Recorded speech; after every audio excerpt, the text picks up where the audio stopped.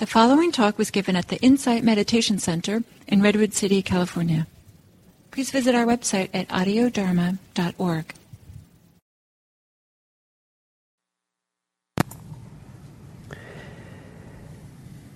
So hello and welcome to the beginning of the week and also the beginning of our fourth year of gathering together for these morning sittings and talks. And I'm delighted that we've been going on for 3 years and how much we've connected and supported each other and been able to explore the Dharma this way. And I'm very happy that we're able to continue. Now the pandemic is over, more or less, somewhat, enough, that I won't be here as much as I was during the pandemic when I was here every day. So I'll be here still quite a bit, but we'll have, now for the next year, I think we'll have a fair number of guest teachers coming as well to teach.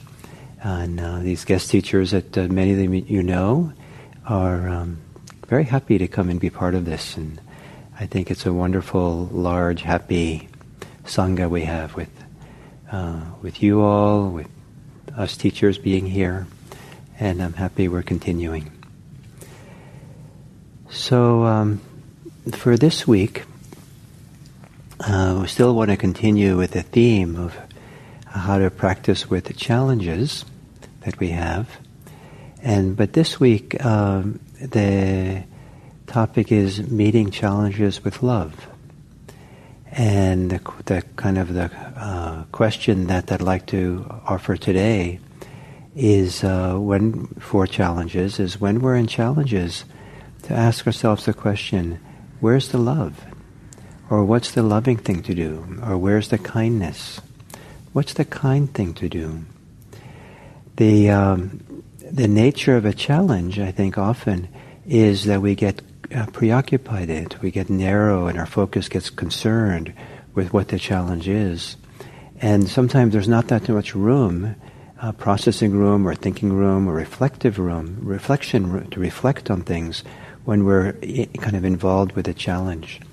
The more intense the involvement with the challenge is, the more our focus becomes narrow and our world becomes smaller and smaller till we're just with that the concern that is up. And some of these challenges, of course, are huge and tragic.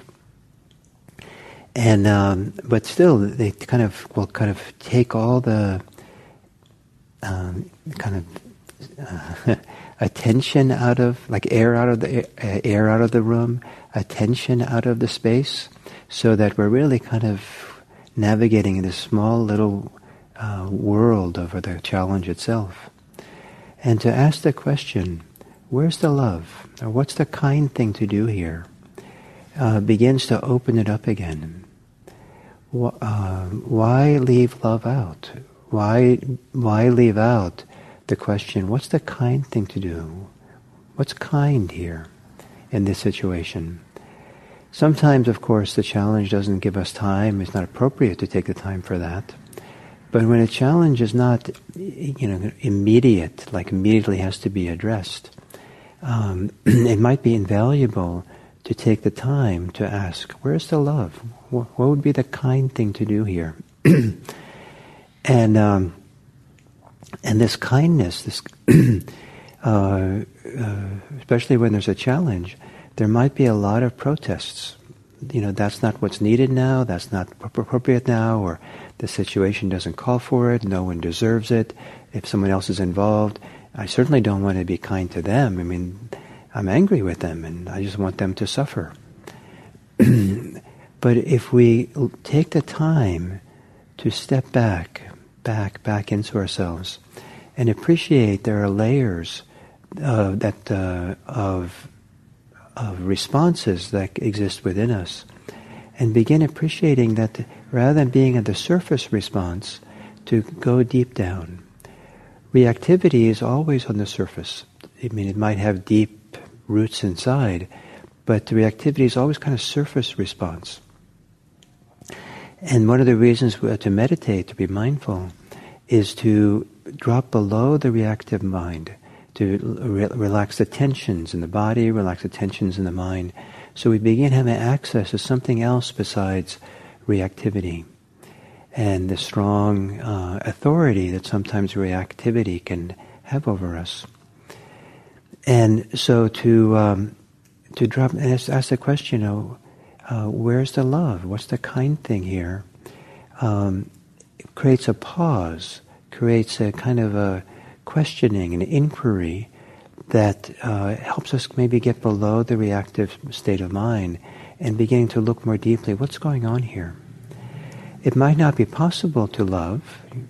Where's the love? I don't know. It's not available, you might think. What's the kind thing to do here? And that might be too hard to really have an answer.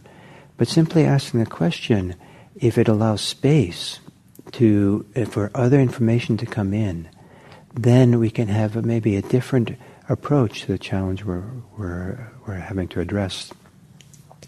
So as we ask this question, take the pause, the inquiry, then we can go down the layers. So if the kind of top layer is what we do, below that is a decision for what we do, if there's a decision. And below the decision, there's the wish for something. We can wish without deciding to pursue it. And so with kindness, with goodwill, we might not have goodwill to act on.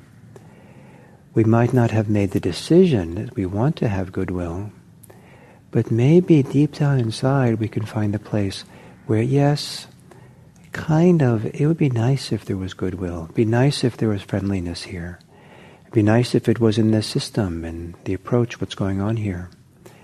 And what would that look like? Who are we being kind for? So if you're having technology problems with your computer, then I don't know if it makes sense to have kindness for your computer, but how about kindness for yourself?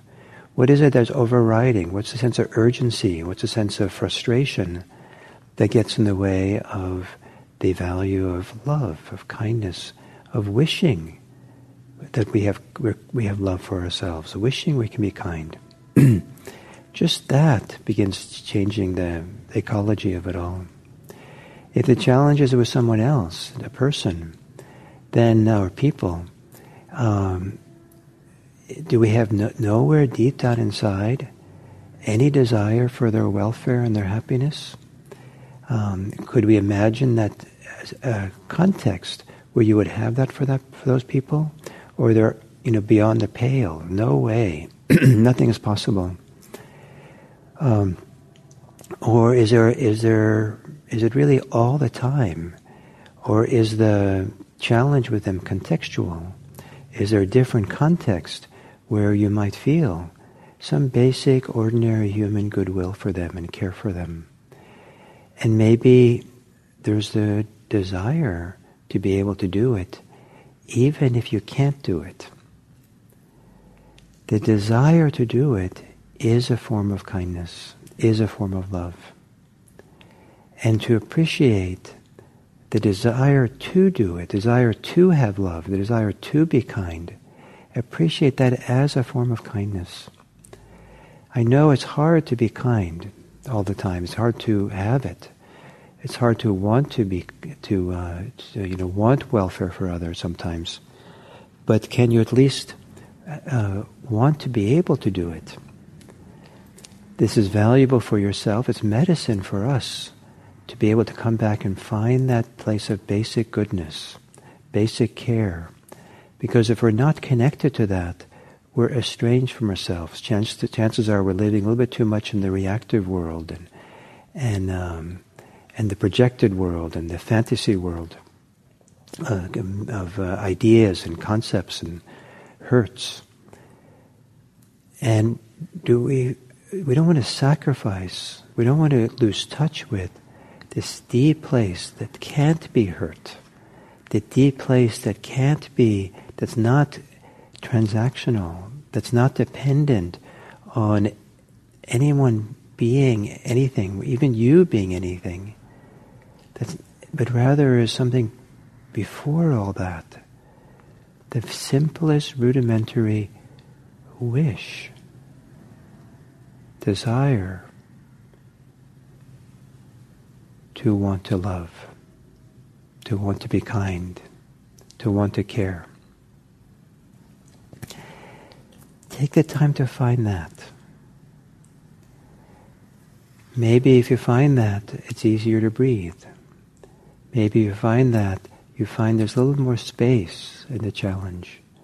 Maybe if you find that the challenge is still the same challenge, but it's a little bit more space for you to address it, to be with it, to not be battered around by it as much. Where's the love? What's the kind thing to do? And then to back up inside as deep as you can go, where you find something, some inkling, some little impulse towards love. Even if it's not love, it's towards love. That's not dependent on any condition in the world being one way or the other. It's just what the heart does. So this week I'd like us to reflect on this topic of love and kindness and goodwill in times of challenge. And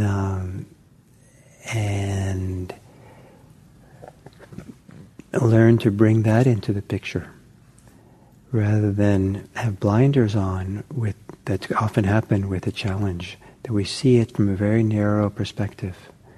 And how do we include the perspective of love, of kindness, of goodwill? So thank you very much.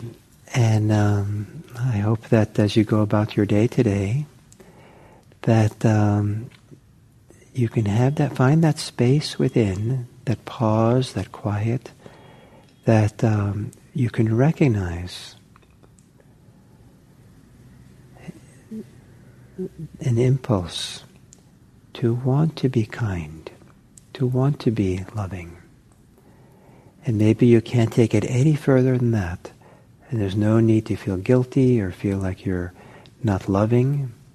Just the impulse towards love, the desire to love, is plenty beneficial. Appreciate that. And appreciate it in the privacy of your heart, so it doesn't get complicated with all the issues of life, of people, should you or shouldn't you, or of course you should, when no one needs to know. So thank you very much.